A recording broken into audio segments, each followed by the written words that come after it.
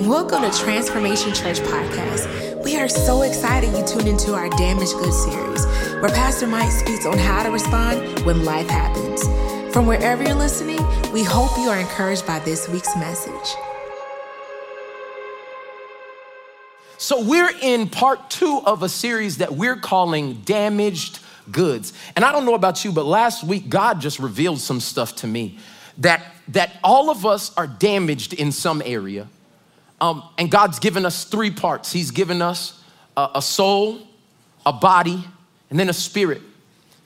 And I break it down like this. We have the covering, which is our soul, the container, which is our body, and then our spirit, which is the contents that goes inside of all of that. And when we talk about being damaged, a lot of our mind, will, and emotions have been damaged. And a lot of our bodies have been damaged.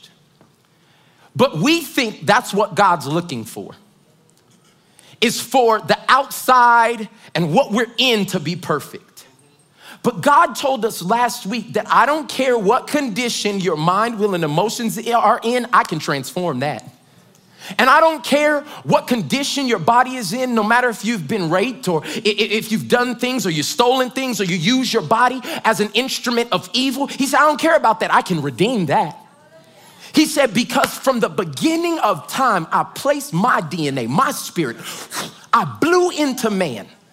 I'm already too hyped, y'all. I'm already too hyped.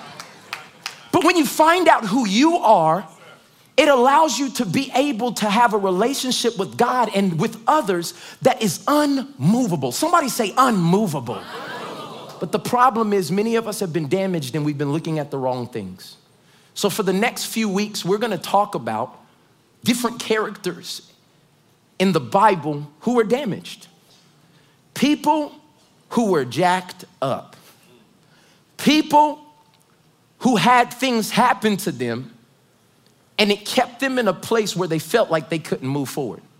Can we be real in this place? Life happens.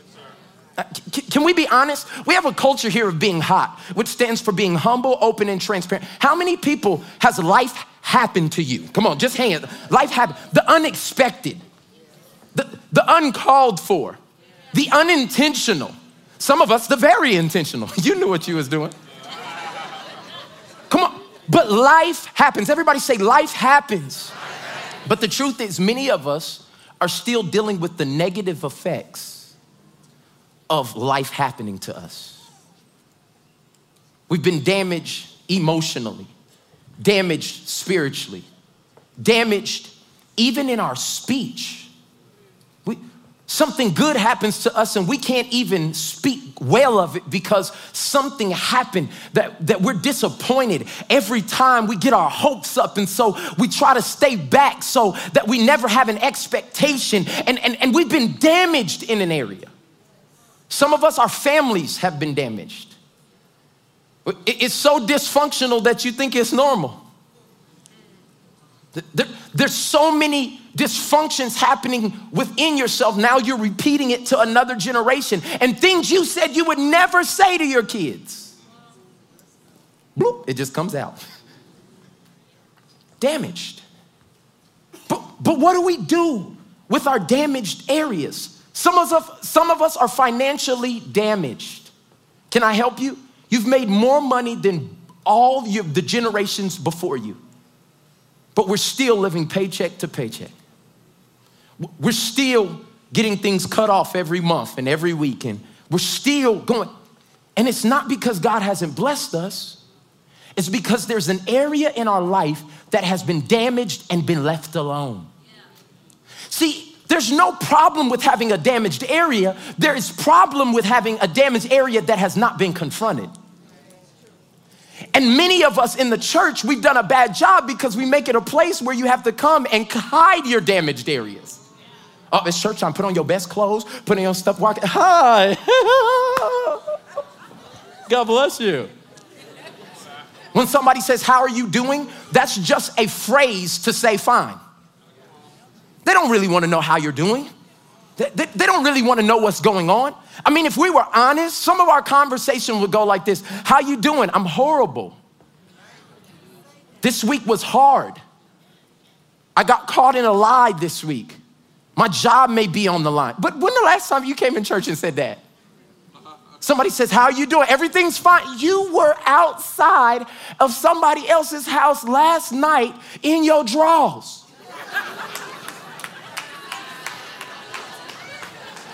I'm not telling you stuff I'm making up. I'm telling you stuff that has happened, okay?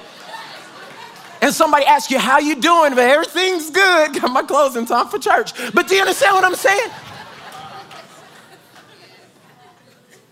So if we have to come into the place of healing and hide our damaged area, then how do we ever get healed?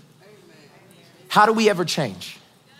How do we ever become who God created us to be? See, this is why this is so important. And I want everybody to hear me. If you're taking notes, which everybody should be taking notes, if you got a smartphone, a dumb phone, a piece of paper, get a pad, get something, because what we believe is it's proven that when you write things down, you retain it better. And then you can have something to go back to during the week when the trial comes. You're gonna be like, I'm about to cuss them out. Where are my notes?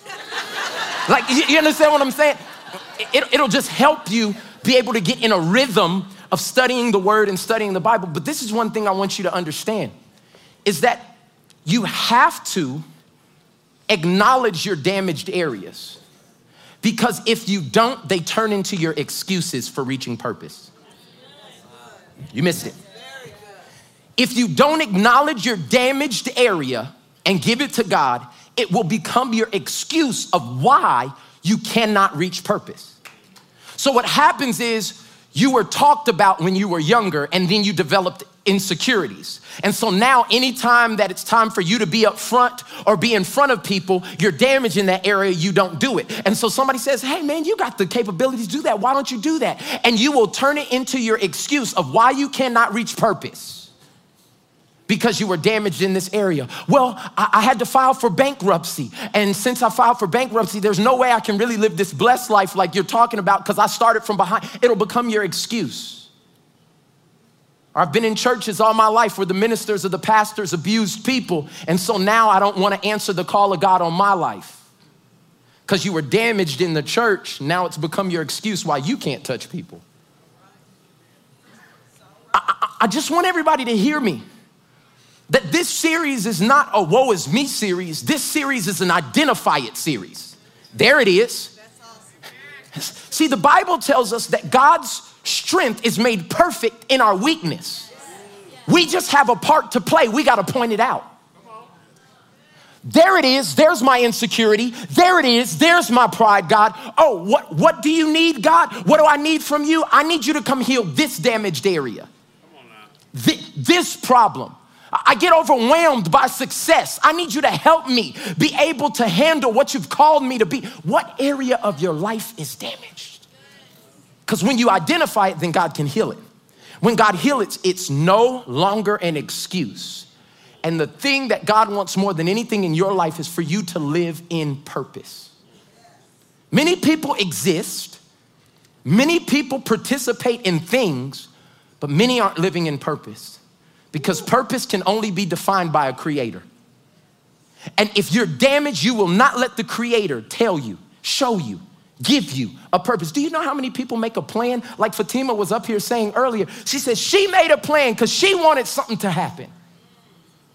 And when God says, no, if you wait on my timing, if you just wait on me, I'll put you in purpose. Where she would have had to be in New York working 9 to 9. I mean, New York is expensive. It's the second most expensive place to live. There was no provision yet. And that maybe needs to be a sign to some of you where God's provision is not there, you might not need to go. That relationship you're trying to be in, and God's provision is not there, that may be a sign that that's not God for you right now. But when you wait on the Lord, when you get in his purpose for your life, then provision, he's not gonna show you everything. I heard it like this: he may show you the mountaintop and not the road in front of you, or he may show you the road and not the mountaintop, but you got enough to keep moving. And when we get in purpose, everything changes in your life. I declare and decree over your life today that as God begins to heal the damaged areas of your life, of your family, of your mindsets, that you are going to move into purpose. This is your year of purpose. Everybody shout at me, purpose. No more just doing things and wasting time. No more just going around the mulberry bush over and over and over. God's gonna give you purpose. But if he showed it to you, would you make an excuse? Because he gave it to Moses. I need you, Moses. Check this out. Whole children of Israel is struggling, dying. They don't have a leader. 2 million people, they're in slavery. I got a job for you that's bigger than anything you've ever done. I want you to go to speak to Pharaoh and tell him, let my people go. And because Moses was damaged because somebody talked about his speech impediment, when God needed him, he made an excuse that I can't do this because I don't know what to say. Would that be said of you? That when God says, it's time for you to run that company. It's time for you to go touch those kids. It's time for you to start that nonprofit. It's time for you to leave this place and go to that place. Would our damaged areas get a mouth and start making excuses of why we cannot be and do everything God's called us to be and do? So today, we're gonna start putting an axe on all of our damaged areas by asking God to come in and heal our damaged area. So I'm gonna give you point number one. It was basically the point from last week, but I want everybody to hear this and say it and let it be said very clear. We're all damaged goods. I need everybody to hear me say that. You are damaged in some area. It may not be the same area I'm damaged in, but there's some area that you're damaged. The Bible tells us in Romans 5:12, it says, therefore, just as sin entered the world through one man, that's Adam, and death through sin, and in this way, death came to all people. That's all of us, because all sinned. Let me give you a definition of damaged goods, okay? Because everybody needs to see this very clearly. Damaged goods are a person regarded as inadequate or impaired in some way. Inadequate or impaired in some way. Now, I want you to just think, where's an area that you're inadequate and impaired in some way? And some of you are like, Pastor Mike, I've not thought about this stuff in years. That's why we're talking about it. Some of us, okay, I'm gonna talk to some people right now. How many people have that line that if somebody pushes you over that line, you black out? Come on, let's be honest. Come on, come on. Some of y'all are some blackouts. I don't even know what happened. The police is there. The chandelier, your hat on the chandelier, you don't even know what happened. So anger is a place that is damaged. Your emotional capacity to be able to handle hard situation is damaged right there. Some of us, anytime we get lonely, we'll go looking for anybody and anything to show us attention. I mean, everything's good, and then you just have one moment of feeling lonely. And what I'm saying in this is that if we're inadequate or impaired, it makes us do things that are not like God. See, damaged goods is someone who was once healthy and normal, but isn't anymore due to unfortunate, traumatic events in his or her life. My question is, what area are you damaged? What area is still sensitive if somebody talks about it? Come on. If somebody starts moving around your father issue, is it still sore there? If somebody talks about, well, why didn't you graduate when they graduated? Uh-oh. It's sore because you have a spot of shame or a spot, or why did you have to move out of that big house y'all had? Remember the big one that we had Thanksgiving at? Why y'all in this apartment? See, those are areas that we haven't talked about. I thought you were married. Last time I saw you, you was talking about how everything was good. Now you're single. Is everything okay? Did they die? No. Oh, hey, no, they're right there. Well, and see that shame, that guilt, that condemnation that the enemy tries to play on us. See, now you got a record, and you'll never, ever be able to have the job because nobody will hire a felon. And you accept these lies of the enemy that begin to replay in your heart and your mind. Once a cheater, always a cheater. Who said that? not the God that I serve. The one who tells us any man that be in Christ, he's a new creation. The old is passed away. Behold, I made all. But what are you believing? So I want everybody to start identifying your damaged areas as we look at a character who was damaged named Mephibosheth. This is a character that may not have been talked about a lot, but we can learn a lot from this Old Testament character. And I want you to be able to see yourself in this story of how he got damaged and how God restored him. I want everybody to turn to 2 Samuel chapter 4, verse 4. 2 Samuel chapter 4, verse 4. And this is where we're gonna start. It says, Jonathan, the son of Saul, had a son who was lame or damaged in both feet. He was 5 years old when the news about Saul and Jonathan came from Jezreel. Okay, so the power of this passage is found in the context of the character. So I'm gonna try to help you with this, okay? Because everybody doesn't know this story, so I'm gonna try to sum it up real quick. And I see in movies, okay, so I'm gonna put some faces on the screen and some characters to just help you get a picture of what I feel like these characters look like. Now, this in no way is biblically correct or accurate, okay? But I just want you to be able to see this. So this is Saul in my mind. I'm gonna introduce these characters to you. The first character that we're gonna put on the screen, his name is Saul. And I want you to know that Saul is the king of Israel at this time. This is what Saul looks like to me. He's the king of Israel at this time, okay? And he once walked with God and was anointed and was powerful, but he started doing things without God. And God took his anointing away from him. I wanna help you understand something that has nothing to do with my message, but if you were with God and it got you to a place, stay with God because it'll keep you in that place. And Saul started doing things his own way. So now his anointing has come off. He's doing stuff that's stupid. He's not making wise decisions. And now Saul is going to lose the reign at some point. Saul has a son. His son name is Jonathan, okay? Now Jonathan is the heir to the throne, okay? Some of y'all ladies stop fanning, okay? It's just, okay? It's just Idris, okay? This is what he looks like in my mind. He's the heir to the throne. He's the one that's supposed to be taking over, but he sees that his dad's kingdom is starting to crumble, okay?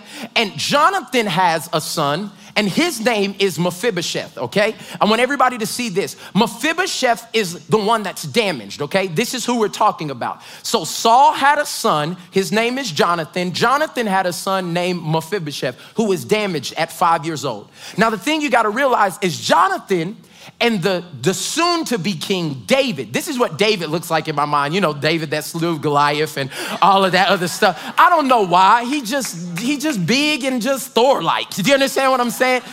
So this is David.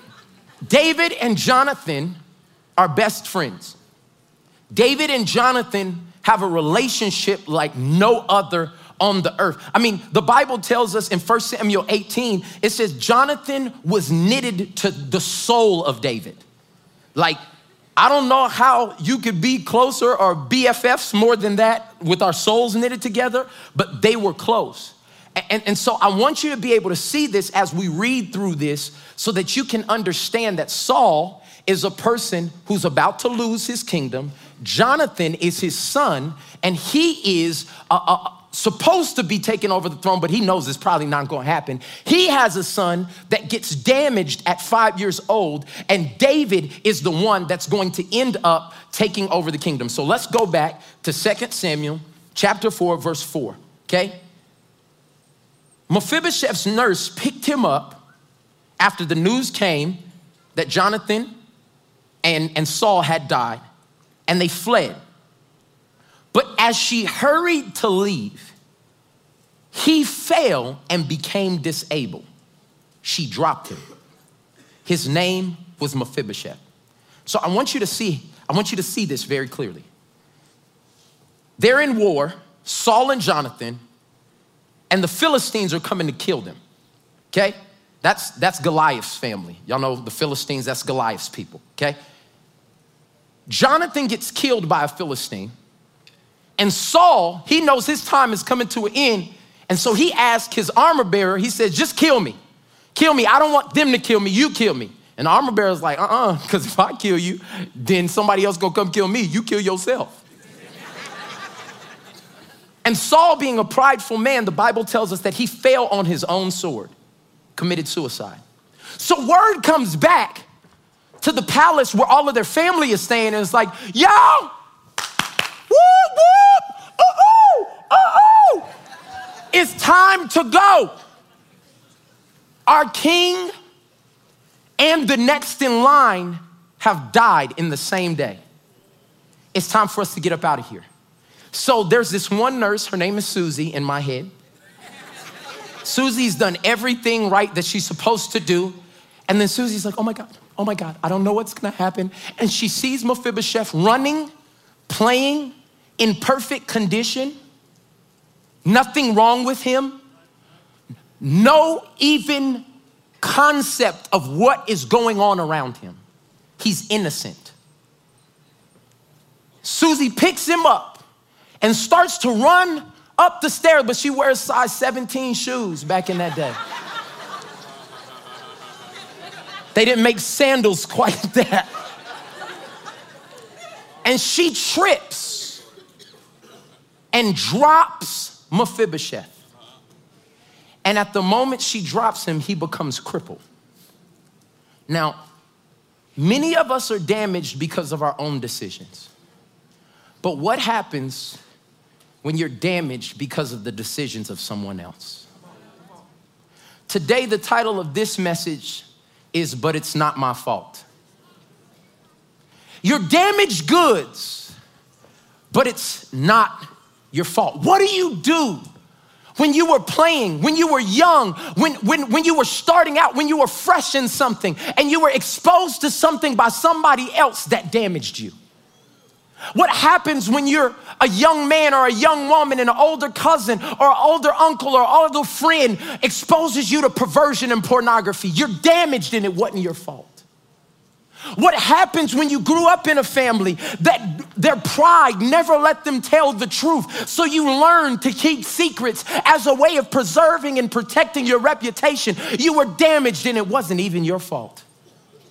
What do you do when you stand in a position of power and you saw the elders and the ones go before you keep that position by manipulation and hurting others and putting others down, and you learn that that's the only way to stay in a power position? You were damaged and it wasn't your fault. What happens if you were sexually molested as a child? And some of you, you're saying, Pastor Mike, dang, you're going so deep in this. I don't know what your situation is, but it happened to you and it wasn't your fault. Some people got raised in environments where drugs were everywhere. You had no option except to pick up something and put it in your mouth and see what happened. Some of us were raised in religion. See, some of y'all thought it was just drugs and sex and religion. So you got enough of God to play church, but you lived a completely contrary life behind the scenes, damaged, and it wasn't your fault. This is Mephibosheth's whole story, that before he got to the place where he could make a decision for himself, he was dropped. In one moment, his whole life changed. He lost his grandfather, he lost his father, he lost his home, he lost his trust in others to protect him, he lost his ability to walk, and he lost his identity. He went from being royalty to on the run. That's good. How many places in our life have we went from being royalty to then running from what was once what God called us to do and be? But today, as we learn that Mephibosheth was damaged goods and that we're damaged goods, we're gonna see what God did to restore this man into everything that God has called him to be. And he's gonna do the same thing with you. I'm here to declare to you that every damaged area of your life, everything that has been broken in your mental place, everything that has been broken in your heart, that God has a way to take crippled situations, damaged places, and turn them around for his glory. There's a thing in the Bible, if you study, called types and shadows. And it's basically an Old Testament truth that tells us of a New Testament truth, an Old Testament story that gives us a New Testament truth. So this is in the Old Testament. And so I want you to see this, that Mephibosheth represents all of us, damaged people.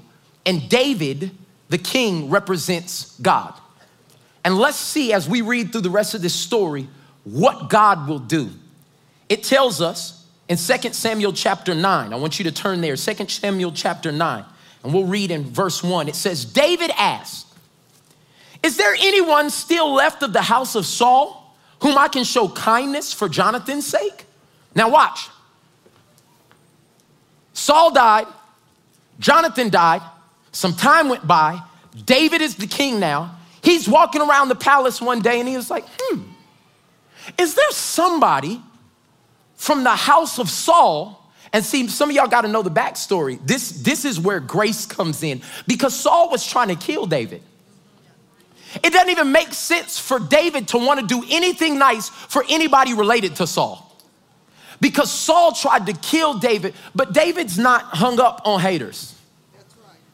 David's not hung up on what happened. He's in the position and the place and the purpose he's supposed to be. So now he can walk in the full authority of who God's called him to be. I want you to see that you stop worrying about people who tried to do stuff to you when you're in purpose.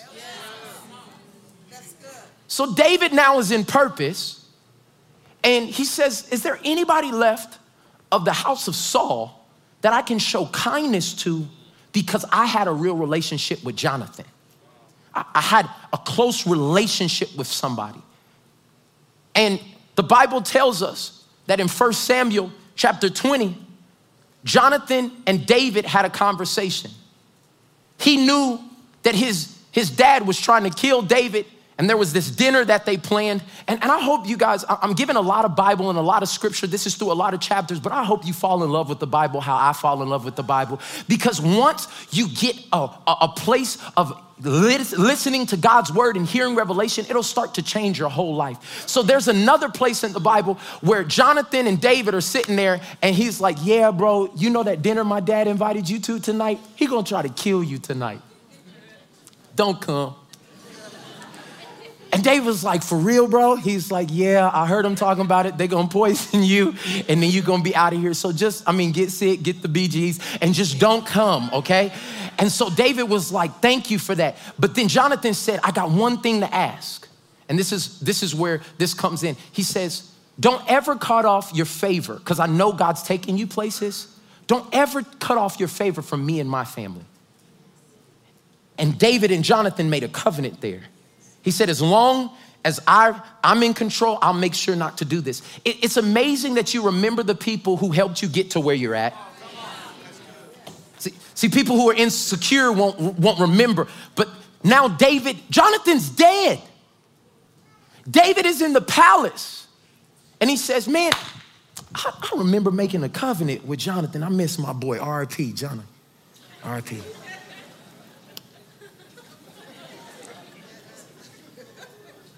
Is there anybody left of the house of Saul that I can show kindness to for Jonathan's sake? Verse 2, it says, now there was a servant of Saul's household. He used to work for Saul, named Ziba. They summoned him to appear before David, and the king said to him, are you Ziba? At your service, he replied. The king asked, is there not one person still alive from the house of Saul to whom I can show God's kindness to? Ziba answered the king, there's still the son of Jonathan. He's lame in both feet. Where is he? The king asked. Ziba answered, he's at that house, the house of Maker, the son of Emil in Lodabar. This is what I want you to understand is in both places that you hear about Mephibosheth, everybody explains his condition before they even say his name. They explain that he's crippled, where he's at, but they never say his name. And the word Mephibosheth means breathing shame. It's almost like, please don't name your kid Mephibosheth, okay? But they're literally prophesying over him every time they're saying his name, breathing shame, breathing shame, breathing shame. What have you continued to replay in your mind that is speaking over your destiny? They define his condition, and then they say he's in Lodabar, and that's a place that nobody really should go. And yeah, his name is Mephibosheth. See, the thing I want you to understand is that people will try to label you by what has damaged you. Oh yeah, that's that girl who was a hoe. And that was the person who got mixed up in that financial racketeering thing. They try to describe it, but God has given you a name. And when you come into Christ, he says, I change your name. I call you my own. I give you my identity. Your blood begins to run through your veins. I need you to hear me say this. I don't care how damaged you are. When you come into Christ, he changed your name. You no longer have to answer to addict. You no longer have to answer to religious. You no longer have to answer to those things, but people will still try to call you what you used to be. You got to stop answering. People will try to call you what you used to be, but you have to stop answering. Point number 2 in this sermon is I want you to realize is the king, God, is pursuing you. See, Mephibosheth is in a place they call Lodabar. And the king is in a palace thinking about him in a broken place. The same way that you may be in a broken situation right now, and the king of the universe is thinking how he can make a way in your situation. Somebody needed to come in here to hear me say to you that the king, our God, the God of the universe, he is pursuing you. And this is the thing that I love about God, that God wants to show you his kindness and his goodness. He wants to heal you. He wants to prosper you. He wants to make you have a better life free from bondages. He wants to pursue you. He is looking for you, and he uses people, situations, and things to get your attention. Some of you have been like, God, why am I in this season? Why is this all helping? Because he's pursuing you.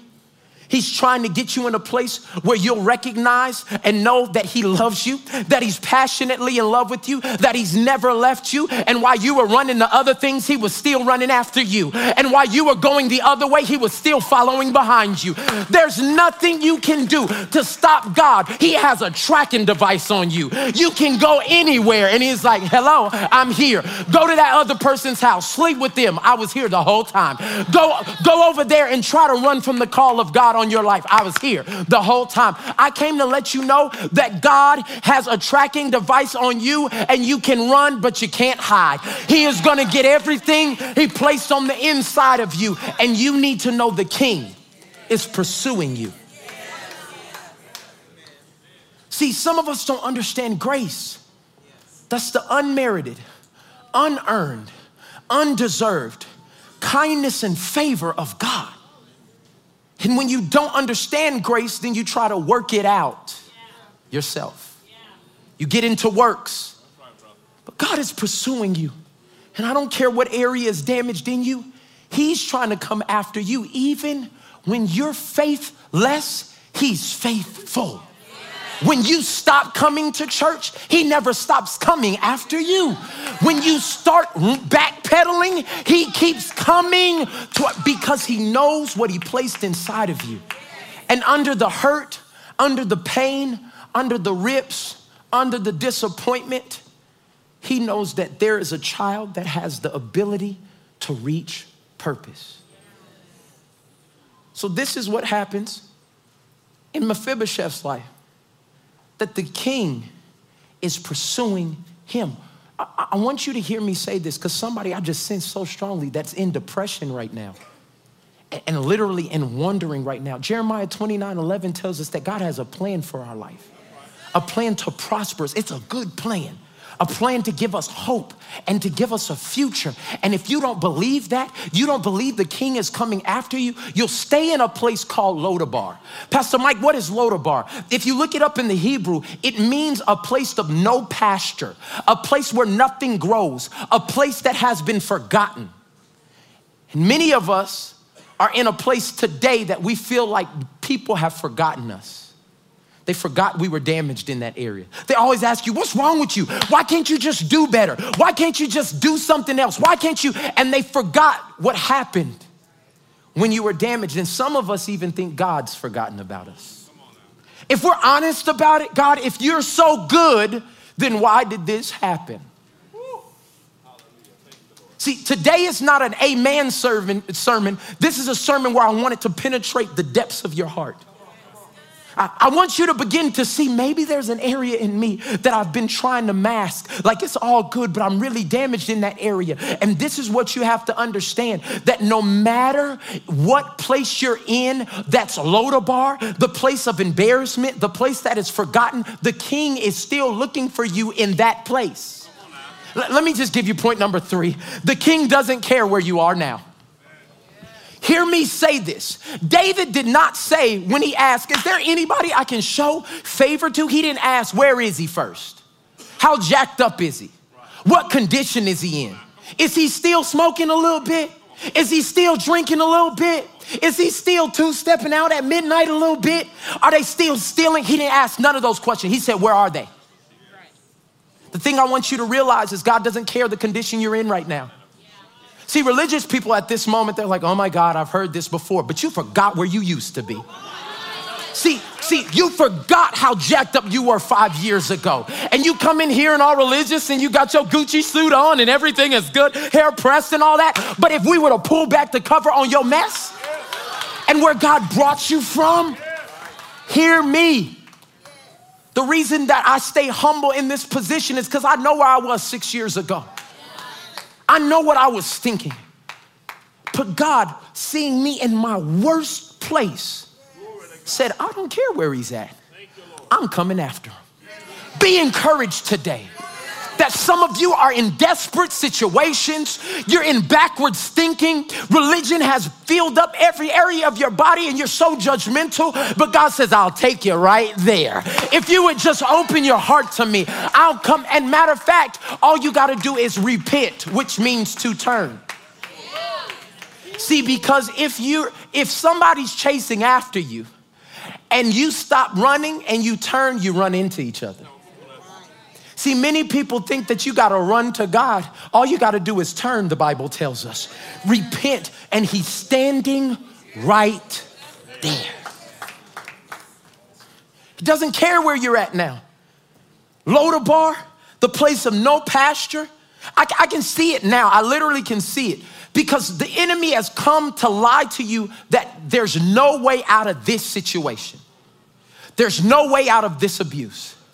There's no way out of lying. There's no way. I've been doing it so long, Pastor Mike. I've been seductive so long. Like, I like this attention from guys. So I've been doing it so long, I don't even know anything else. I've been treating my kids that way for so long. I don't know if there's anything else. And God says, I will find you in Lodabar, in a place that you thought was forgotten. I can see Mephibosheth right there. Remember, he's crippled.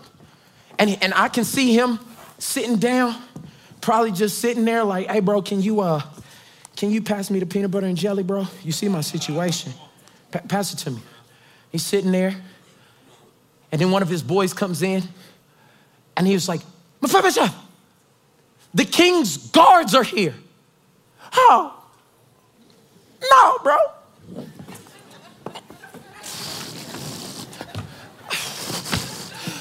Bro, hide me, bro. Can you see me? Can you see me? Bro, they're coming to get me. They're coming to get me. Pick me up. Take me somewhere. See, the thing that you don't realize is at this moment, Mephibosheth is probably trying to make a way for himself. Mephibosheth is probably trying to see what he can do to get out, because if the king's guards are coming for him, it probably means in Mephibosheth's mind that they're coming to kill him. I want everybody to see that his grandfather was killed, then his father was killed, and if a new king comes in to take over a monarchy, they usually kill every son. So there's no chance that anybody else could be king. So we don't know how long he's been sitting here, but he's been hiding out for years, staying in a place of shame, hoping not to be killed. And now they're coming for him.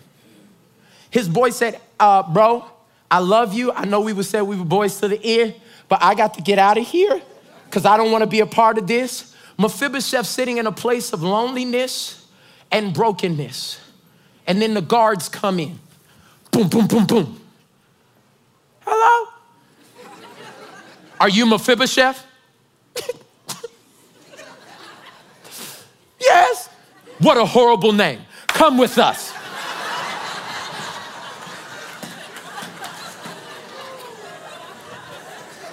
And he sits there because he can't move on his own.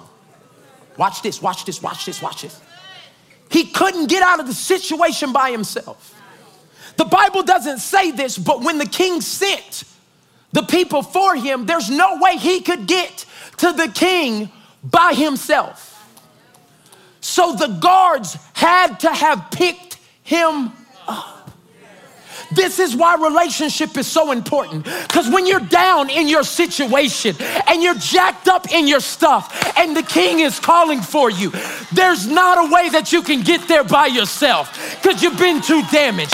But if I could just get a couple people to help me up, to take me to the king. Hear me say this. If you're not in a small group or a belong group, there's probably a damaged area that you have left alone, that you need people around you to help you get healed in. I'm telling you, man, these belong groups they're where healing happens for us. When you get in these belong groups, God will start unearthing things that were there the whole time, and he'll let you walk with people so you can get to the place where the king can heal you. Mephibosheth gets into the presence of the king, and I want you to see this, 2 Samuel chapter 9, verse 6. It said, when Mephibosheth, the son of Jonathan, the son of Saul, came to King David, he bowed down to pay him honor. Mephibosheth knew what he deserved. He knew he deserved to die. So when he got into the presence of the king, he wasn't prideful. He wasn't defensive. It was my nurse's fault. Susie, you remember Susie? Susie did it. He didn't start blaming people. He didn't start trying to lie. He humbled himself and he bowed before the king. It's like the posture that all of us need to take when we know we're damaged and we come into the presence of the king. Many of us try to make excuses of why we're the way we are. We've been this way. God said, I know you have a short temper. I know you always gossip. I know. Stop making excuses for it and just humble yourself and bow and say, God, here I am. All of me, broken, my habits, my hurts, my hobbies that are not, here it is. And David tells us, because Mephibosheth shows us what to do in front of the king when he bows before David. And James 4:10, I want you to write this scripture down because it helps me all the time. It says, humble yourself before the Lord and he will lift you up. See, if you come at a humbled position, then God will be the one to lift you up. You won't have to lift yourself. You won't have to promote yourself. You won't have to try to get your positioning and make others feel small. God said, if you humble yourself before me, keep serving in that area where nobody sees you. Keep going to that job because I told you to be there. Go ahead and finish that degree at TCC and you ain't gonna have nobody at your graduation, but get what I want because you'll be in the position that I want you to be in when it's time for me to lift you up. Do not be discouraged by where you're at. He said, just humble yourself with where you're at and I'll lift you up. And at this moment, when Mephibosheth humbly bows, the king calls him by name. The king was the only one who didn't call him by his condition first. He called him by his name first. David never referenced Mephibosheth's condition in this entire passage, because he knew that whatever his condition was, he was now in the best place to get the best care, because he was in the presence of the king. I'm here to tell you that God's calling you by name today. Through this message, yeah, you're jacked up. Yeah, there's crippled area. Yeah, there's places that are still deficient, but God's not calling you by broken. He's not calling you by damaged. He's not calling you by your problems and your pain. He's calling you by name. And when he called Mephibosheth's name in verse 7, he said, I'm at your service. I'm at whatever you want me to do, I'm at your service. And look how King David replied back to him and how God replies back to us. Don't be afraid. Don't be afraid. He says, for I'm going to surely show you kindness for the sake of your father, Jonathan. My last point today is no matter what you are in, if you humbly bring it to the king, you need to not be afraid. Don't be afraid, because the king is about to bless you. Don't be afraid, because God is looking to be Jehovah Jireh, your provider. God is looking to take all your bad situations, all your mistakes, all your missteps, and he wants to put that in a stew of blessing. Y'all know about stews. That it's a concoction of basically anything you want to put in there. You can throw in stuff that you don't even think goes with it, but as it sits in there and it simmers together, what it does is it begins to take nutrients from things that may be a little sour and things that may be a little sweet, and it brings together the tartness of this vegetable and the savoriness of this, and it begins to work together. And you put it under a little heat, a little pressure, a little season. See, some of y'all ain't never cooked before, so you don't know nothing about no stew. But what I'm telling you is that when you get stew, most stews that I've had that are good, I don't even know what's in it. You don't even know what's in it. But when you taste it, everything has worked together for the good of my belly. And I'm telling you that your tart situations, your broken situations, your mishaps, God's putting together and he's stirring it up. And he's trying to make something that people will be able to eat off of and see, taste and see that the Lord is good. If God is transforming your life through this ministry, join us in reaching others by partnering with us today. You can give through our TC app or our website at transformchurch.us/give. And don't forget to subscribe to enjoy more messages like this. Now go and live a transformed life.